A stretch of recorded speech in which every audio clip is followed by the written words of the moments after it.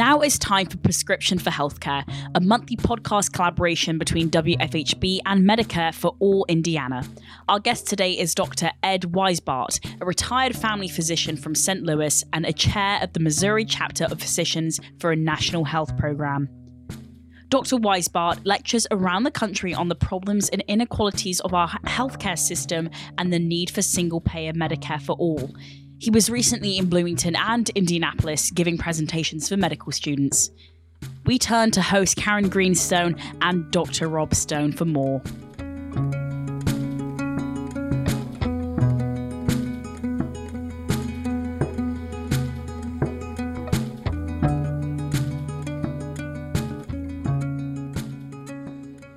From Bloomington, Indiana, welcome to Prescription for Healthcare on WFHB Community Radio, sponsored by Medicare for All Indiana.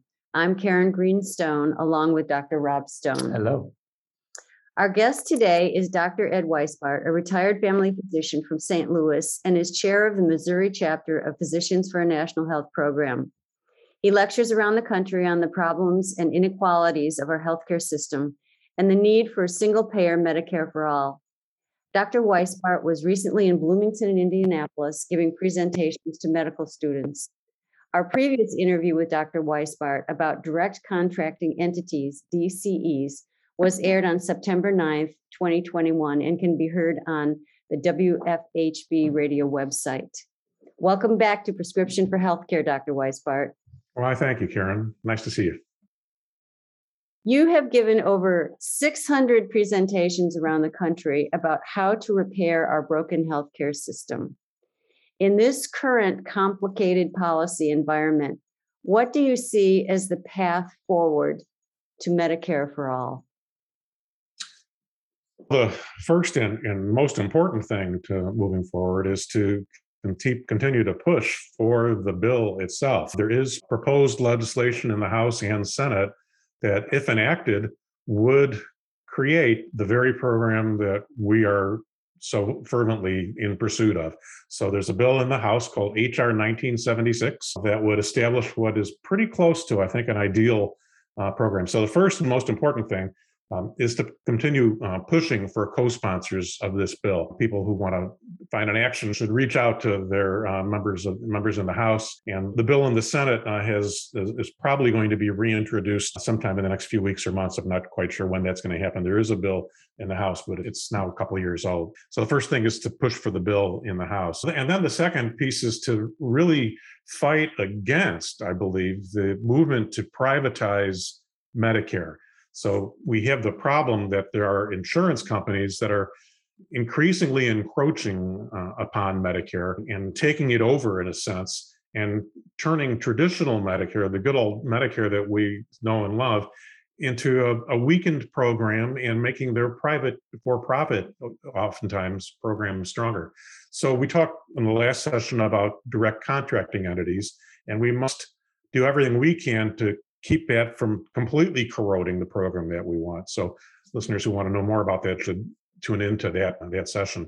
But even aside from that, we need to prevent Medicare Advantage from getting any stronger foothold. The problem with Medicare Advantage, the reason I'm saying Medicare Advantage is something that we should oppose and we should strengthen traditional Medicare, the reason I'm saying that is that Medicare Advantage is designed to get in the way of healthcare. It's designed to do almost the opposite of what we think a good national health insurance program would do. They're designed to say, no, you can't go to this doctor. No, you can't go to this hospital. But they've managed to become so overfunded by the federal government for the corruption of our democracy. They've gotten so overfunded that they're able to have very low premiums, immediate expenses. And as a result, people are choosing it. So what we have to do to get to Medicare for all, one thing we have to do is strengthen and improve regular Medicare, traditional Medicare, so that the insurance companies don't have a niche where they can get in our way. That means we have to add in the missing benefits. We have to add in hearing and vision and dental into traditional Medicare. And that means we have to eliminate the copays and deductibles that are such barriers to healthcare. So as we know, the Congress is talking about adding in hearing, vision, and dental, but that makes the need for one more piece of what we have to advocate for incredibly important. If we only add in hearing, vision, and dental into Medicare, what's going to wind up happening is that the people who buy supplements to get rid of their copays and deductibles, those supplemental policies are going to become increasingly expensive. And more people will choose the commercial, the insurance version of Medicare, Medicare Advantage. So a really important thing to fight for right now on the road to Medicare for all is improving Medicare by eliminating or certainly greatly reducing the out-of-pocket expenses people have today. The niche that the insurance industry has found that they've gotten the government to overpay them for is that they put some restrictions on the out-of-pocket maximum. And so people in traditional Medicare buy a supplemental policy.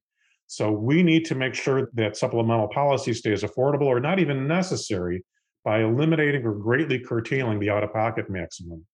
So to me, that's the road forward right now, is to strengthen traditional Medicare, to keep it public and not private. A road forward that's being promoted by some, but I think is pretty risky, is a public option. So we could put a public version of Medicare into the commercial marketplace so that people could buy Medicare instead of buying private commercial insurance.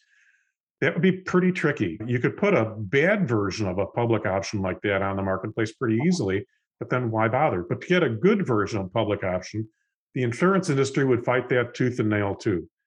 So we would need, if we wanted to go down the road of a public option, it would have to have these characteristics. It would have to really be public. It couldn't be run by a commercial insurance company. It would have to really be public. In other words, essentially Medicare. It would have to be large and able to grow, or only the sickest of people would pick it, since it would probably be the best insurance on the market. So it would have to be large so that it doesn't only have sick people. And that means you have to let anybody who wants it buy it. You have to let anybody who's currently got insurance from an employer, let them switch. If an employer wants to switch everybody into it, let the employer do that. If a state wants to move all of their Medicaid business into it, let them do that. And most importantly, for it to be large enough to be sustainable, I think you need to automatically enroll everybody who today is uninsured into the public option.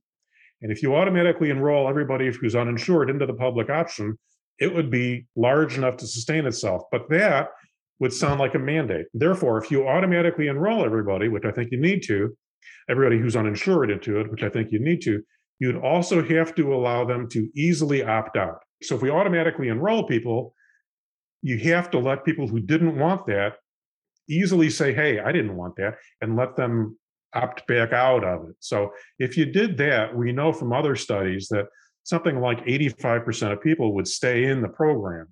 If you make it big that way, by letting anybody in, by letting employers shift, by letting states shift, and by automatically enrolling people who could opt out, if you did that, then the attractiveness of the program to the very sick would be spread out across the entire population. And you could make a decent, but that's making a public option that good would be fought tooth and nail by the insurance companies anyway. So if we're going to have to fight the insurance companies tooth and nail, let's not fight for a partial solution. Let's fight for Medicare for all. We could do a better and a worse public option. Let's do a better one, not a worse one if we have to, but it's the wrong fight. Spend 2 to 4 years fighting for a public option.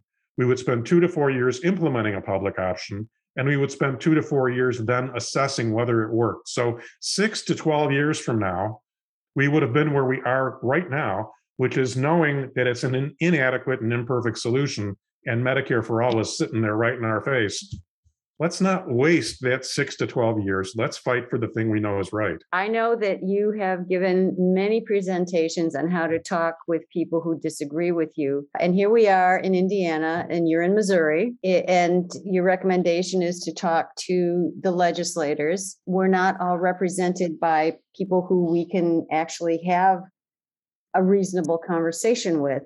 So what advice do you have for those of us who live in red states on how to organize to support Medicare for all, single payer health care?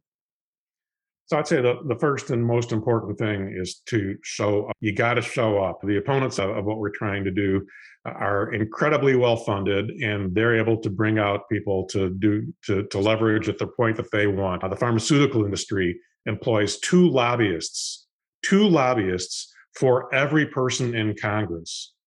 The pharmaceutical industry employs 2 lobbyists for every person in Congress. How do you fight against that sort of vested interest? You do it by showing up. So we have to show up.